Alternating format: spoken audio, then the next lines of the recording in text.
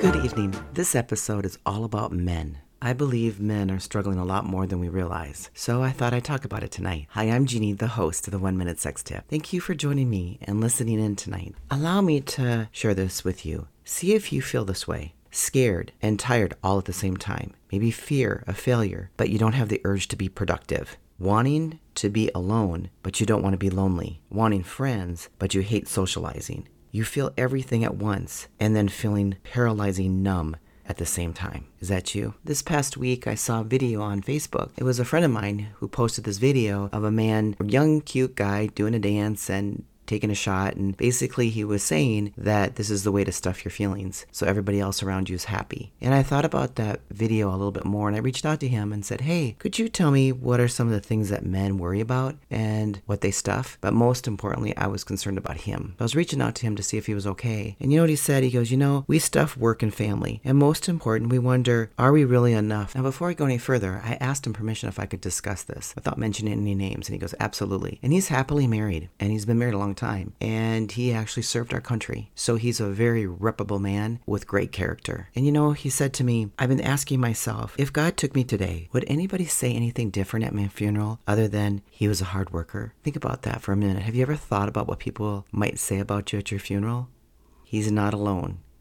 And I just want to thank him so much for being open. And he also went on to say this. Then we get into the sexual insecurities that guys have. And that always plagues our thoughts. Like, are we big enough? Do we last long enough? Did I please her? How did she want it? Was it hard enough? Did I stay hard enough? Long enough for her? It's difficult at times to deal with these kind of issues when they're going on in your head and you want to please your partner. And he also went on to say, men also view their bodies and have issues with that as well. And he said, I would love to be able to work out and get ripped and feel more sexually desirable. But he goes, I injured my shoulder, and my work, I don't have the option. So in turn, I worry that my wife will not have that sexual desire for me. I would like to say, first of all, if any of you men are feeling that way, you are not alone. So I'm going to share with you from a female's perspective, because I know we have a lot of male listeners. And I promise you, I'm telling you the truth. Now, before I do, I want to share with you, I am married to the most mellow man and the most content man. He is so happy and content. He always has been that way. And it's first of all because he's happy with himself. He knows who he is. And this is a piece of advice he's given me for 34 years. He said to me, it doesn't matter who these people are, who she is or who he is. They all have shit. They do. And sometimes I go, oh, no, they don't. No, they don't. But then once I start to get to know someone, I go, oh, yeah, they do. They really do.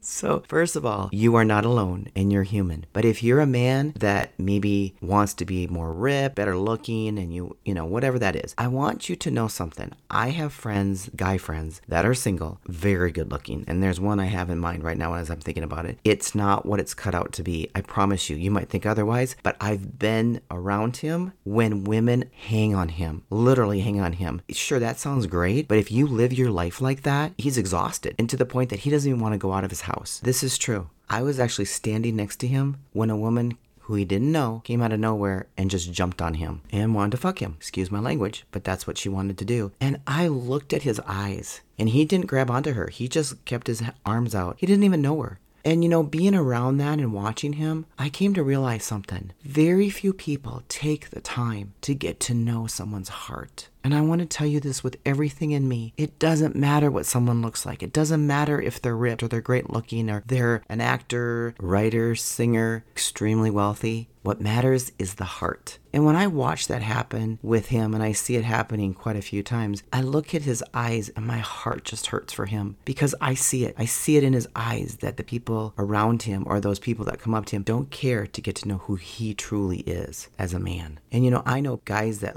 totally get off on that. They get a rush off of that. But you know something? It doesn't last. If you have someone in your life that truly cares about you and loves your heart, you are totally blessed. Now, there are some crazy ass women out there, badass crazy. And if you have one of those individuals in your life, maybe a woman that's full of drama, doesn't listen to you, it's all about her, gets angry quickly, she's nagging constantly, and let's say you're not married, this is my piece of advice. Run as fast as you can and get out of that relationship. Because I promise you, and it's not going to get any better, especially when she goes through menopause. It's only going to get worse. The most important thing is that you have that connection and you two both are givers and you can give to each other. That's a beautiful thing, because if one person shows narcissistic behavior, again, it's only going to get worse. And you want to be two individuals that can give to each other. Again, I'm talking more about a single guy here, and you're with a woman that's just really a drama queen. Get out. Pack up your bags and get out, because you know something? Life is hard and you want it easy with this person. When you have life challenges and struggles, you want to be able to work as a team and get through those challenges together. Let's talk about married couples. Now, if you're with a narcissist, I'm sorry,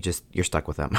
So you might need to get some counseling. But there's something more important I want to address really quick. And boy, this is going to be a long podcast tonight. I believe that there's an underlying issue here, and that's anxiety and depression. And it's a very serious issue. And there is help. And I want to give you a really important tip tonight, and it's going to be really fast. I've done a lot of research on it, and I do this myself. I'm not medicated, and sometimes I struggle with depression just because of our society. I mean, my goodness, who doesn't? Really? Let's think about this. Who does not struggle with depression in this day and age because of all the shit that's gone on in our society? We all are human beings, and we all have feelings, and we all have emotions, and we need to stop and listen to one another. That's the most important thing. When it comes to dealing with depression and anxiety, what you need to do is work on, you've got the subconscious and you have the conscious level of your brain. Let me explain the both of them. The conscious level is you can control that. You can control what happens, but your subconscious it's like a computer. It's programmed. It was programmed since you were like 7 years old. And now I'm going really fast over this information, but what you need to do, and I'm not going to go into details because you can research it yourself and you'll find it out there. My podcast is only supposed to be a minute.